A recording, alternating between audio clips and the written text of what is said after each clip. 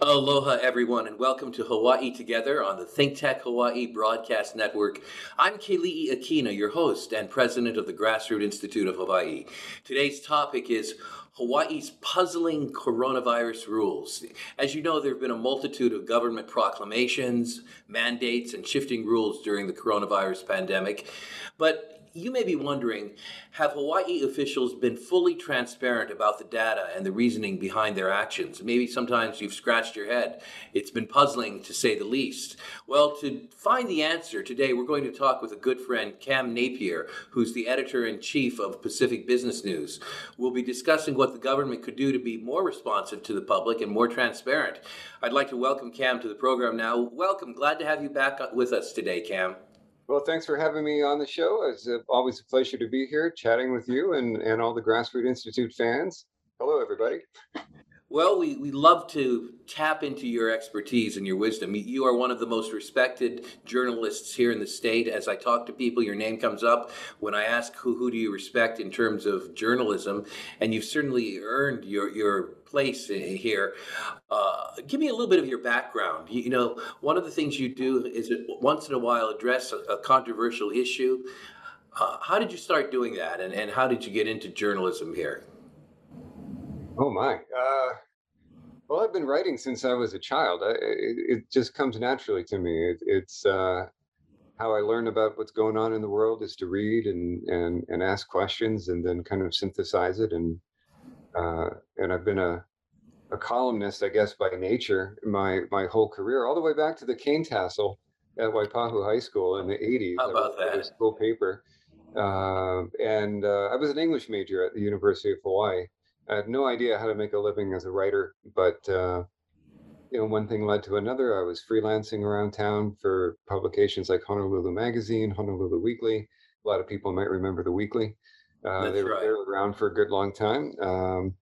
And ended up being on staff at Honolulu Magazine for about 19 years. The last 8 as editor, and then I've been at PBN now since 2014. Well, how The about that? time Now, flies at PBN.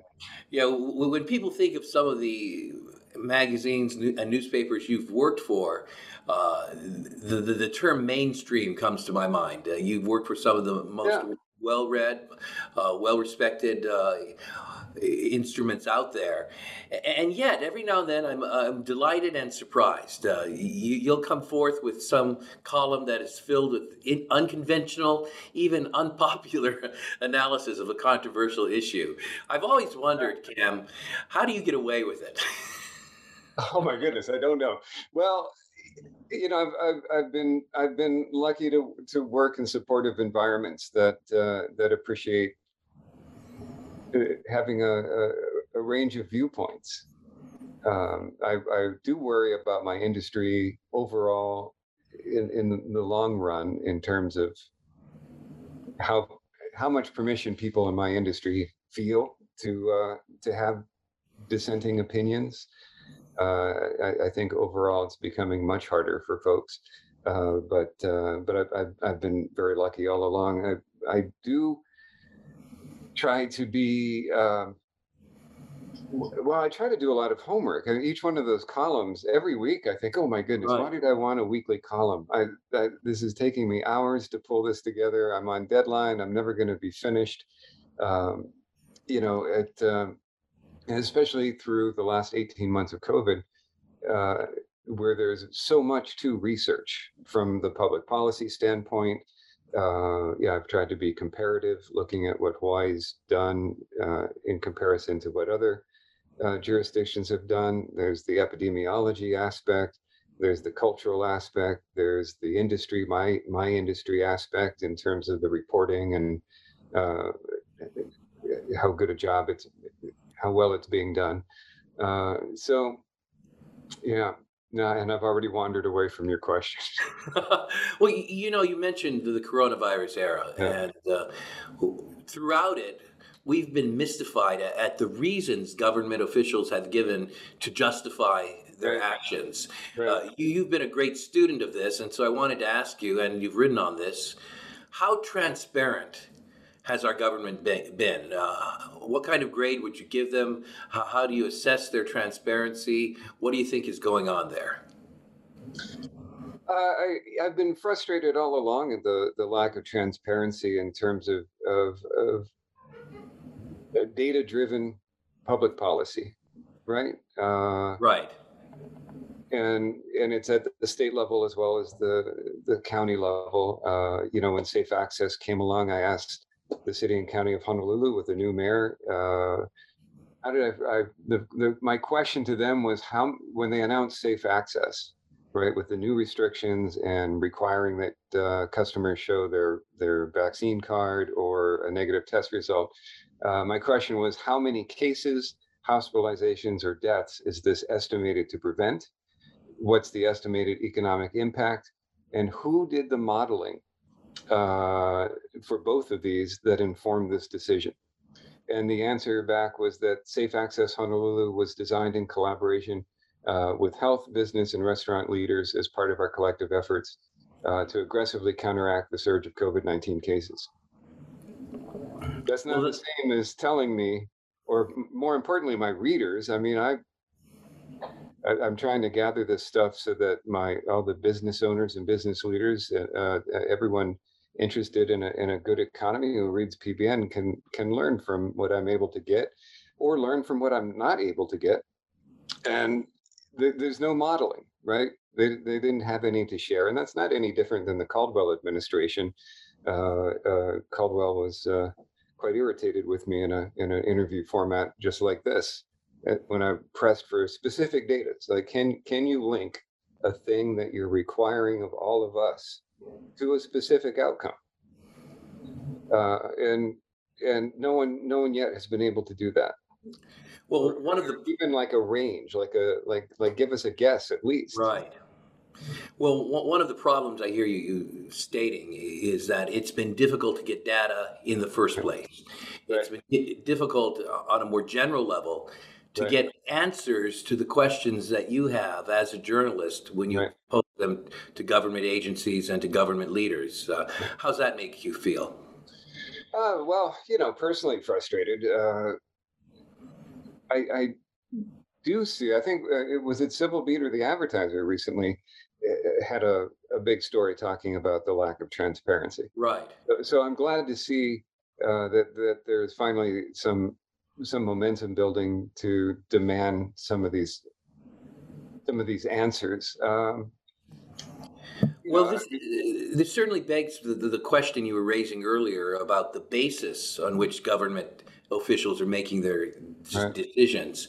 So what is your assessment so far? Can you tell as a journalist whether government has been looking at the data in an objective way and basing their decisions on data? I think that they have been globally, not just in Hawaii. I mean, anyone who's following this should read what's going on all around the world. There's been a fairly uniform approach towards dealing with this pandemic, towards having it be very top down from government, and very much handled as an economic intervention more than as a public health intervention. So I think that what they're looking at more than, I mean, this is a guess on my part, right? I'm not a fly on the wall in these meetings. I think that they're looking at kind of a shopping cart of public policy options, more so than data. Well, let's switch to the media now. Over the last year and a half, the coronavirus has been front and center in the media. Yeah. What do you make of the quality of the media's reporting about it? Well, my second only to government in my criticisms in the column have been criticisms of my own industry, but that's nothing new. I've been grumbling about my own industry as long as I've been in it, because it's such a privileged position to be in. As the institution is supposed to help the public know what's going on, and we do have access that that the average citizen doesn't have, right? When a politician knows that you represent tens of thousands or hundreds of thousands of citizens through your audience, they'll answer your questions. And then when they don't, that's also significant. From the very beginning, I noticed that, and again, this is global. It's not just Hawaii's media; it's the national media, it's the media in other countries. Uh, from the very beginning, there was this broad acceptance in the media of just the face value explanation that there's this pandemic, and because of the pandemic, we in government need to do X, Y, Z. Uh, and I think that very early on, a lot of folks in media thought that their path to looking after their readers and asking the hard questions of government, it, it took the form of, you say this is a crisis, so why aren't you clamping down harder? Instead of asking, you say this is a crisis, so why are you choosing this policy instead of these others that we're aware of? Or why are you doing these actions when they're different from other actions in past pandemics? So there's been a lack of comparative analysis. There's been a lack of historical perspective, and I think an outcome of this is that media and government have fed into each other in this feedback loop of increasing clampdown. Well, that's very interesting, focusing primarily on what to do Yeah, rather than the rationale behind it. right, Talking more about what is going on rather than asking the question, why is it going on? right, right, Or bringing up all kinds of correlations, but never right, getting to the actual causality of what's right, taking right. place. There's some interesting psychological tells in the language that we all use to describe this time that we're in. When you see media or government or just even everyday people you talk to, and they say, well, because of COVID XYZ. Well, COVID, it's just a virus. It doesn't make any decisions for us. Only humans can make decisions about what humans are doing. And so if we were being more complete in our understanding of what we were going through, we would more often be saying, because of COVID policies, this has happened and that has happened, and this was closed and that's open and that's not open, and this is being asked of us. Right. But no one says because of COVID policies. It's very rare to see that formulation. I understand that it's extra work to add that word in, and at PBN we probably aren't doing it as often as we probably should. It's easy in shorthand to say, well, because COVID, but really it's because COVID policies. Cam, today I was reading in the Honolulu Star Advertiser uh, the following statement: "Flu proves deadlier than COVID," and Right, what it said is that the flu and pneumonia have killed over 800 people this season. And when I read that, I was kind of shocked for a right. minute because that hasn't really been in the headlines. No, And no. the number 800 for this season for flu and pneumonia alone dwarfs the number of deaths from the coronavirus, Right, which has constantly been in the media. right. What are your thoughts about this? I'm a little flummoxed.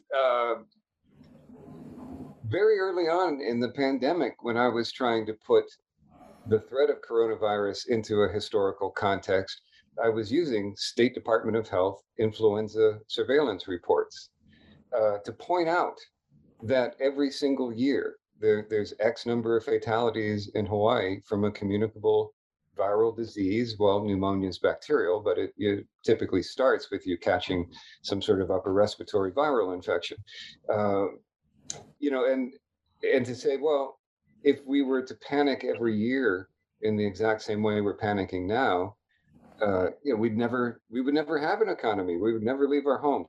Well, not too long after that, those weekly reports vanished from the State Department of Health website, and they stayed gone for the longest time. I haven't had a chance to look yet to see if those weekly reports have returned to the website, and that's what Star Advertiser was basing their article on. So that my gut reaction was, well, this is interesting to see. And I read the piece and I can't quite tell if it's an attempt to return to perspective or if it's softening us up for the idea that we need to keep acting like this now because of the flu every year. Where are we going with this comparison?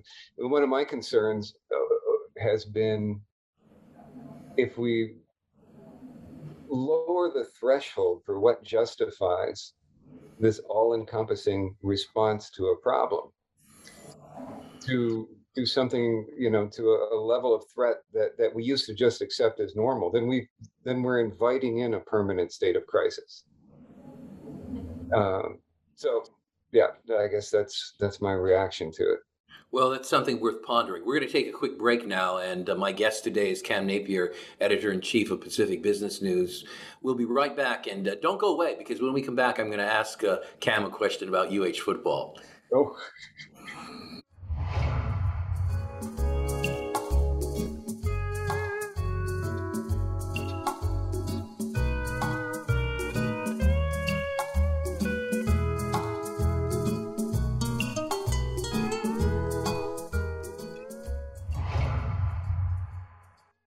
Aloha, I'm Joshua Cooper, and welcome to Cooper Union. We look at what's happening with human rights around the world, and we invite you to tune in every Tuesday where we feature the voices of the people from the front lines sharing the struggles for self-determination, for the importance of sustainability and solidarity with one another to make the world a better place for all of humanity.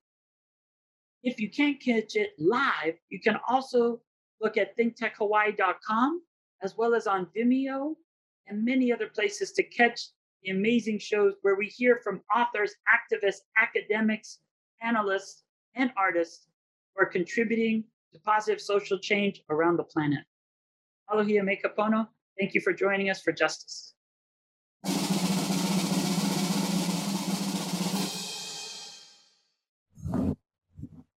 Well, we're back, and you're still here. So thank you very much. I'm Keli'i Akina. You're watching Hawaii Together on the Think Tech Hawaii Broadcast Network, and my guest today is Cam Napier. We've been talking about the puzzling way in which government justifies what it's been doing during the coronavirus pandemic. And one recent example happens to be with UH football. Apparently, our mayor of Honolulu and our governor have reversed their original stance and are now opening up the stadium so that some spectators can come in, which is a great thing. I mean, I'm all for that, and I'm excited about that, and I do think our Rainbow Warriors need to have an audience. But when I sit back and I try to answer the question, why? What was the data? Did something change that I didn't see? I'm a bit puzzled about this. Cam, what are your thoughts about that? Well, to me, it fits into a larger pattern that's been consistent from the very beginning of the policy response, which is seemingly arbitrary distinctions made between essential and non-essential businesses. I wrote about it a bit when Safe Access was announced. That it's very strange that a bar is dangerous, but a bank is not. A restaurant will kill you, but grocery shopping is totally okay. And I think a lot of people have seen the weirdness of this, right? That this was a big source of tension earlier in the pandemic when a lot of local businesses were essentially shut down, but major corporate stores were declared essential and allowed to stay open.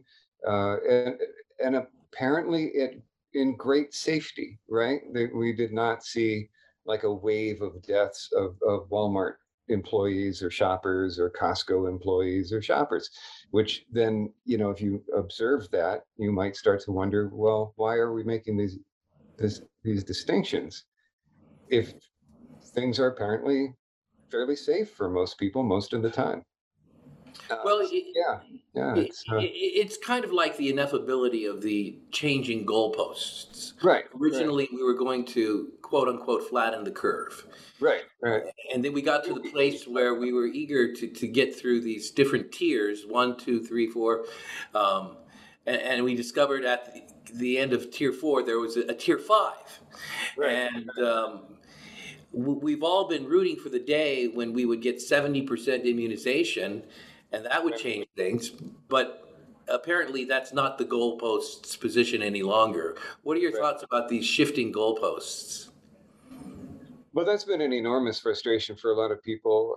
It's been difficult for the PBN readers, who like I've said, they're business owners and business leaders. And the uncertainty is as much a problem as the restrictions, right? So if there's a specific direct connection between saying, well, a restaurant could only have 50% capacity and a restaurant's revenues, that's almost mathematical precision. But there's the broader uncertainty of the moving goalposts, the changing regulations, where it makes it very difficult for businesses to plan, whether or not they should bring employees back, for example, whether or not they should be ordering more supplies or fewer supplies, whether or not they should even stay in business.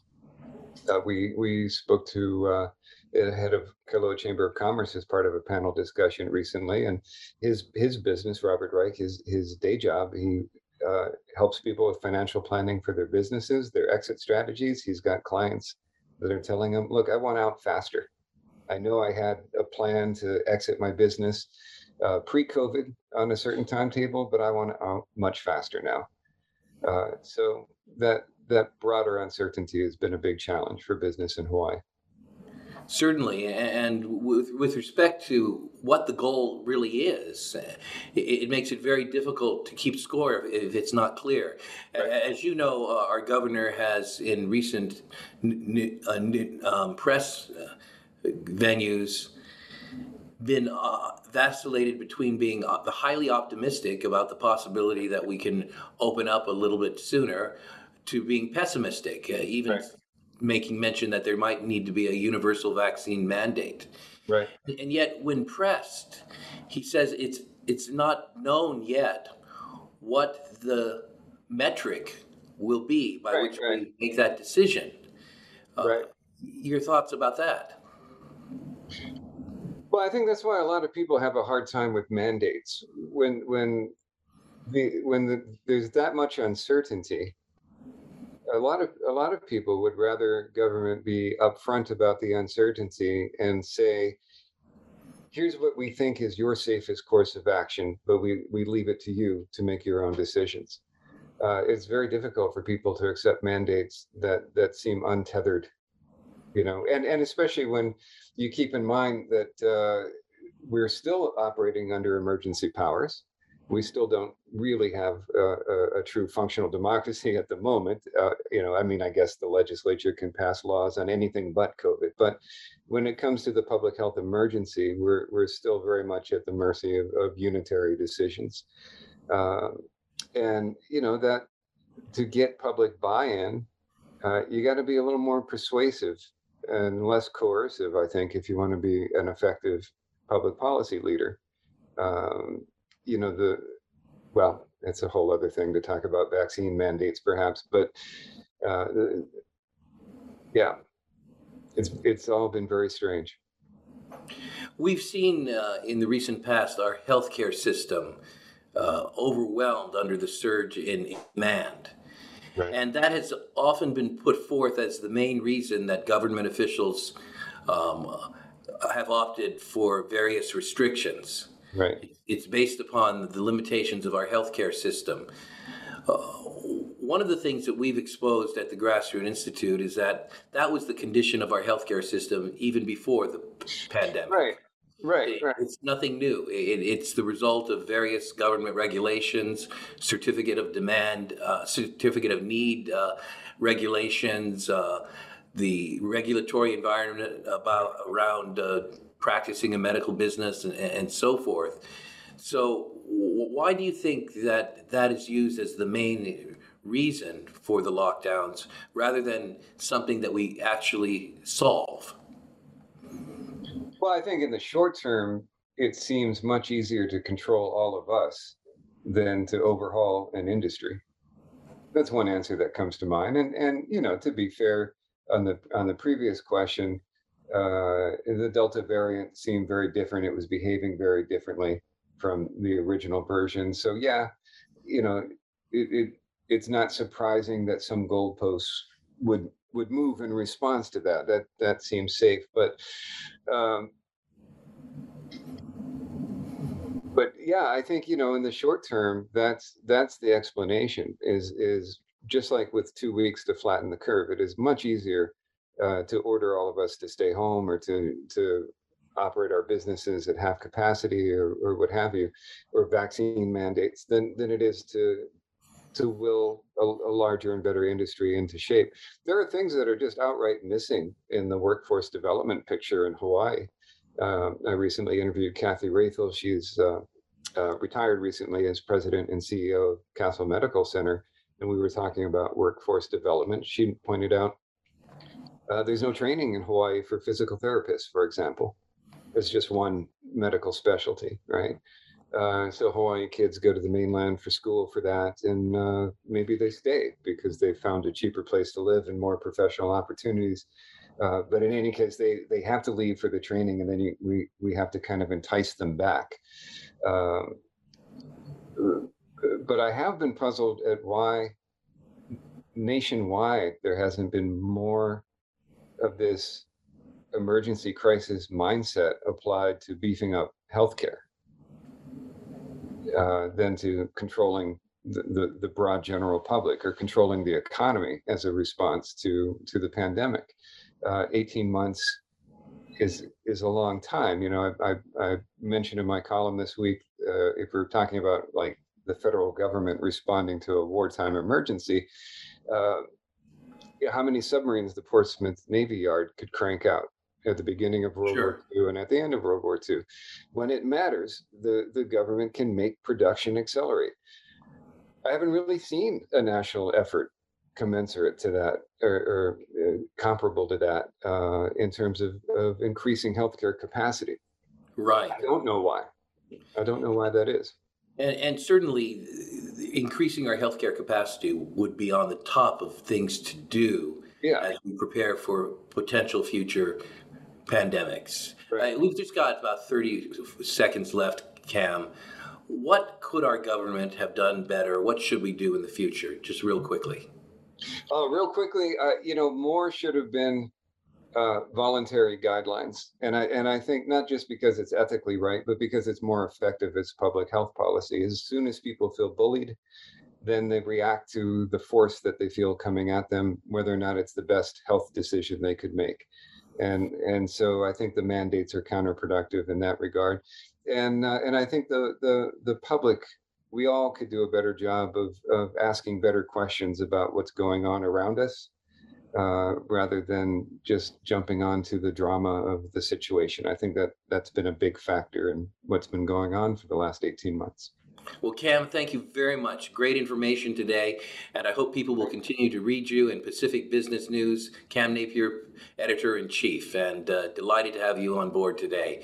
And everyone else, until next time, we'll see you on Hawaii Together on the ThinkTech Hawaii Broadcast Network. I'm Keli'i Akina, signing off now.